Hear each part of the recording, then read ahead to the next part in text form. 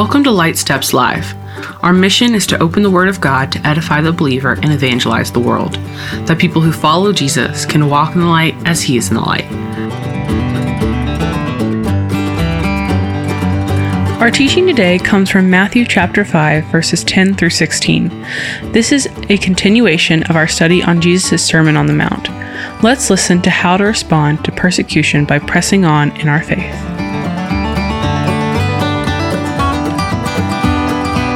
Now, we're looking at some ideas on how to respond in a time of crisis. And today's passage in particular talks about responding to persecution. And while it's very clear, I'm going to make this point several times. I'm going to make this point multiple times.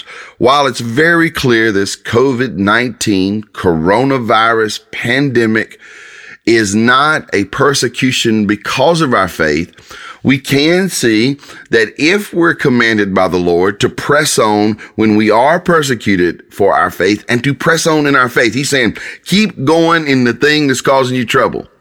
While this virus is not about being persecuted for our faith, I think the metaphor is very helpful for us.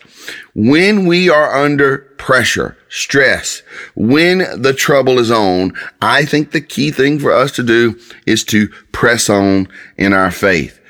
Now, you remember from our last time together that we're dealing with a new operative way to look at what it means to be blessed.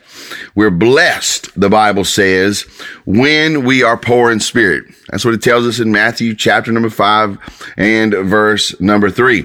We're blessed when we know we have desperate need for God.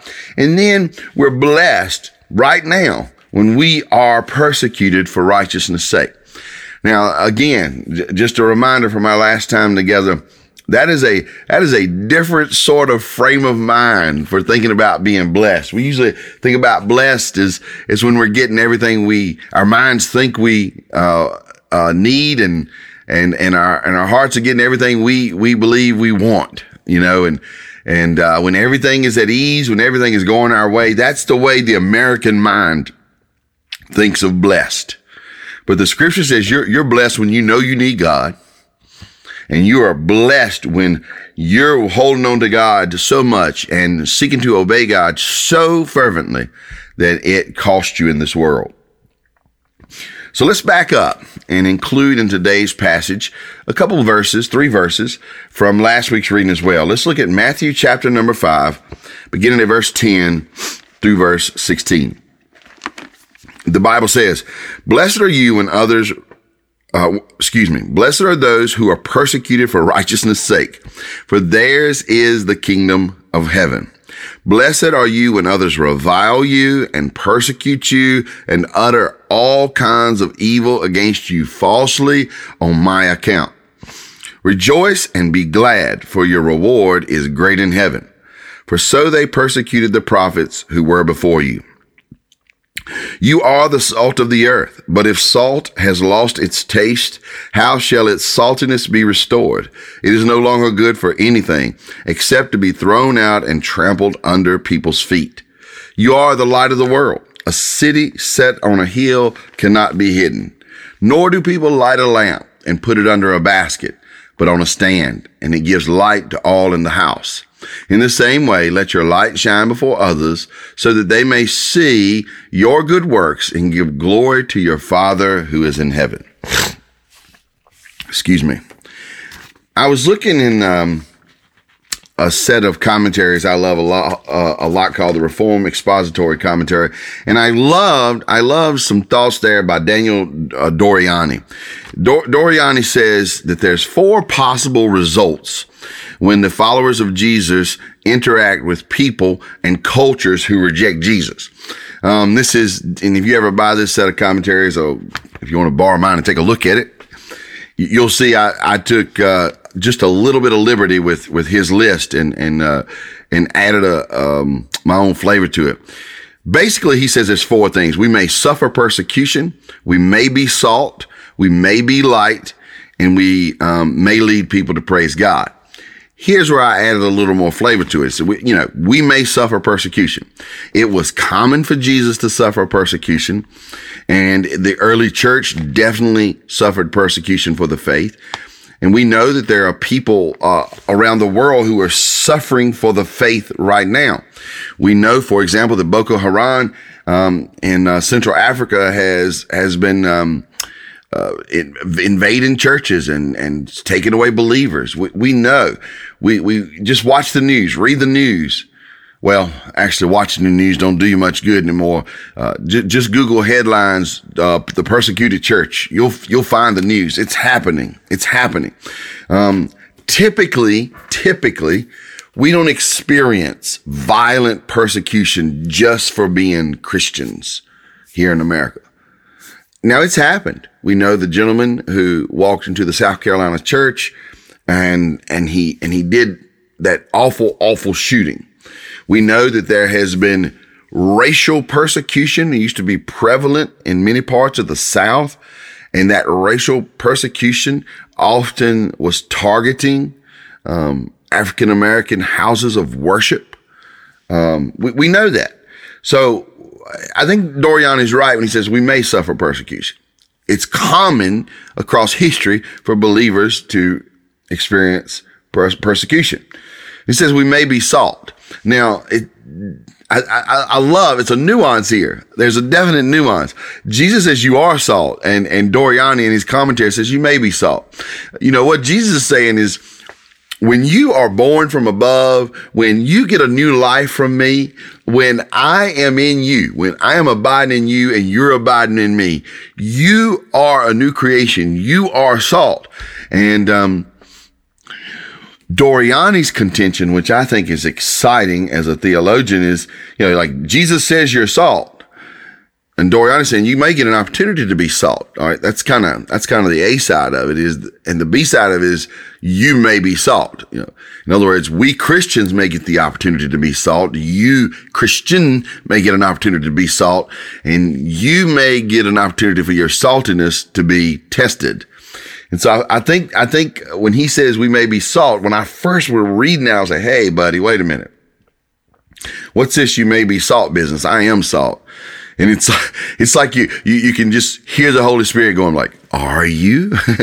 Are you being salt? Are you preserving moral righteousness and holiness? Are you acting as an agent of preservation? Are you flavoring your culture? Like, yeah, I am salt, but am I salt, right? I love that it makes you think when he says we may be salt. But this can happen too on a much larger scale. There are opportunities for the church to stand up and be heard. I'll tell you one that I think we need to stand up and be heard on. It's we need to stand up and be heard on the issue of protecting the unborn. It's sad. It's sad in a time right now where we are taking extreme measures because we think life is important. We want to keep people well, keep people safe. We are what they're calling social distancing. We're not physically interacting because we want to keep people well. We want to stop the spread of something. We're saying we value life, but generally here in America, our laws and our culture do not value life. Because if we really valued life, we'd value the unborn. We'd value those in poverty. And I think that's something else we need to stand up. It is crazy in America when some people can make so much and some people are making so little. And I know somebody's going, well, they ought to do such and such and so and so. They ought to get off their behind. They ought to get their education. Right? I'm saying I think we ought to stand up and do something and create things to help people. Who used to lead the way in creating hospitals and orphanages? It was believers, because we believed that life was sacred. Who used to lead the way in creating educational opportunities, opening schools, vocational schools, higher education schools, lower. It was Christians. We wanted people to be in the Word and to have skills to be productive in life. And so we may have opportunity to be salt. I think we do have opportunity to be salt. And it's sort of this question to our hearts is like, are you being salt? Are you taking the opportunity to be salt? Even during this crisis. Christ says you're salt, but are you? Are we being the kind of people who are flavoring? Are we bringing that Jesus flavor into things, or are we just bringing our self flavor? More on that in a little while. Doriani also asserts that we may be light. we have an opportunity to shine. Again, I want to just talk about this over and over and over again. This pandemic crisis is not persecution because of our faith, but I think it is a crisis that can allow our faith to speak into the difficult moments, and that's inside of us and outside of us through us. So we may be light for a darkened world. We have the opportunity. We may illumine individuals. As a matter of fact, probably how believers are handling this will be talked about for a long time to come. I'll tell you what's been difficult for me is I want to go places and do things to help people, and I'm being told the safest thing for you to do is to stay back. So while my impulse is to put my hands on things, to go places, I even called a couple hospitals and asked them, could I work triage? And like, no way, buddy. I'm like, okay, cool. I get, and so my doing is standing back in some cases here. And I have the opportunity then with my attitude not to act like a big baby, not to, put the hospitals that told me no on blast. I mean, that's what people think about doing. I went over there, I offered to help those people and they wouldn't let me help. Yeah, that's the way we behave sometimes. And what we do is in our desire to be salt and light, we become unflavorable and kind of dark. And so again, while this is not about being persecuted for our faith, this pandemic, it is the opportunity to press on when things are difficult. So this passage lands on us in a very neat way. And what he eventually says here in these four ideas, what Doriani said, before I move on from him, is, when we live well and respond well, when we trust God well through these times, we cause people to praise God. And I like that. We cause people to give God glory. And so, with that as a rather long introduction, let's jump right in. Let's look at these things and this passage in light of living in the midst of crisis, because that's what we're doing. We're living in the midst of crisis. Let's remember something. Like, don't forget is what I'm saying here. If you could, I wish I could just flash huge exclamation points in front of you. Don't forget. If Jesus is instructing his followers to press on in their following, even if they are being persecuted for their following him, I think the same would apply to us in this day and in this crisis. If Jesus is saying, you press on in following me, exactly when you've gotten in trouble for following me. I want you to keep following me. Okay. So if the coronavirus is testing your faith, if it's the thing that is testing your walk with Jesus, then because it's testing your walk with Jesus, walk with Jesus. This little light of mine, I'm going to let it shine. Right? Amen.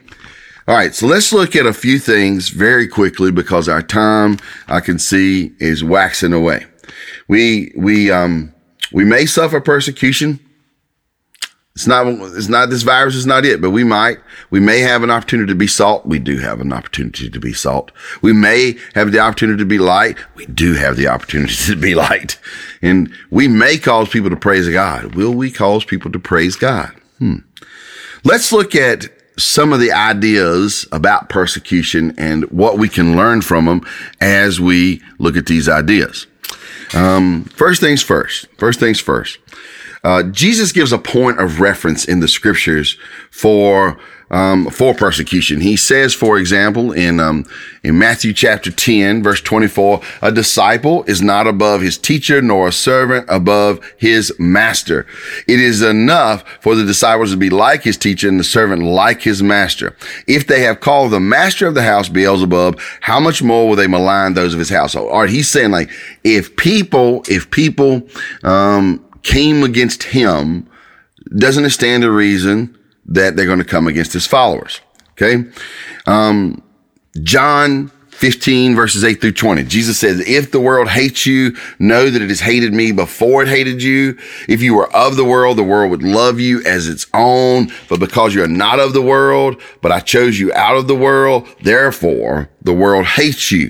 Remember the word that I said to you, a servant is not greater than the master. If they persecuted me, they will also persecute you. Listen to this. If they kept my word, they will also keep yours. In other words, those that were with me will be with those who were with me. Now, why do I point this out? Again, I just want to beat it home. I want to say it again and again. This virus is not persecution for our faith, but I believe this passage from the Sermon on the Mount can inform our hearts about how to think. So here's the correlation I want to make today. If Jesus went through tough times when he had an earthly ministry bound in a human body, why should we think that we're going to escape from all tough times? Hello, that right there just made too much sense. If Jesus, think about his mission in particular. The Father struck the shepherd. The Son willingly gave his life. He didn't love it. Go to the Garden of Gethsemane, look at that passage. Jesus did not love taking the cup of God's wrath. He did not love enduring the mocking and beating of men, but that's how he was treated.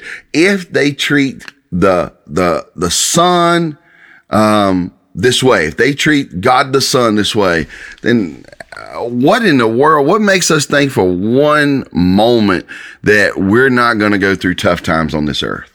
Okay, what I'm saying is, even though this virus is not about persecution, Jesus' teaching on persecution tells us a lot about how to emotionally, mentally, intellectually deal with this crisis. Believer, I love you.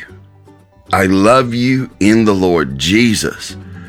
But whoever said everything was supposed to always be easy, whoever said that was telling a what's the word? Lie. We're going to pause the teaching there for right now. Thanks for listening. We look forward to studying God's Word together more next week.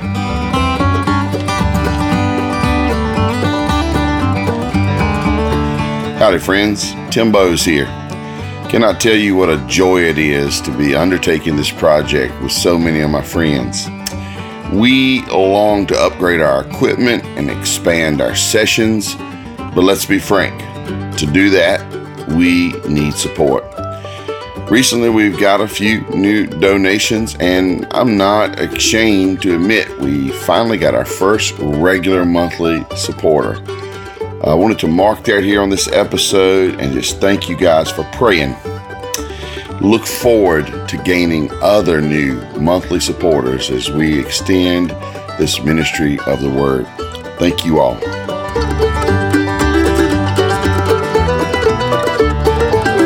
Thank you for joining us on Light Steps Live today. My name is Katie Bowes, and the rest of our production team is Andrew Liggett, Shannon Allen, and Steve Riley. Music provided by Banjo Ben Clark. Connect with Banjo Ben at banjobenclark.com. Tim Bowes is a pastor of East Rock Community Church and the executive director of My Life Matters, a gospel ministry with a focus on making disciples who become lifelong followers of Jesus. Discover more about My Life Matters at mylifematters.club.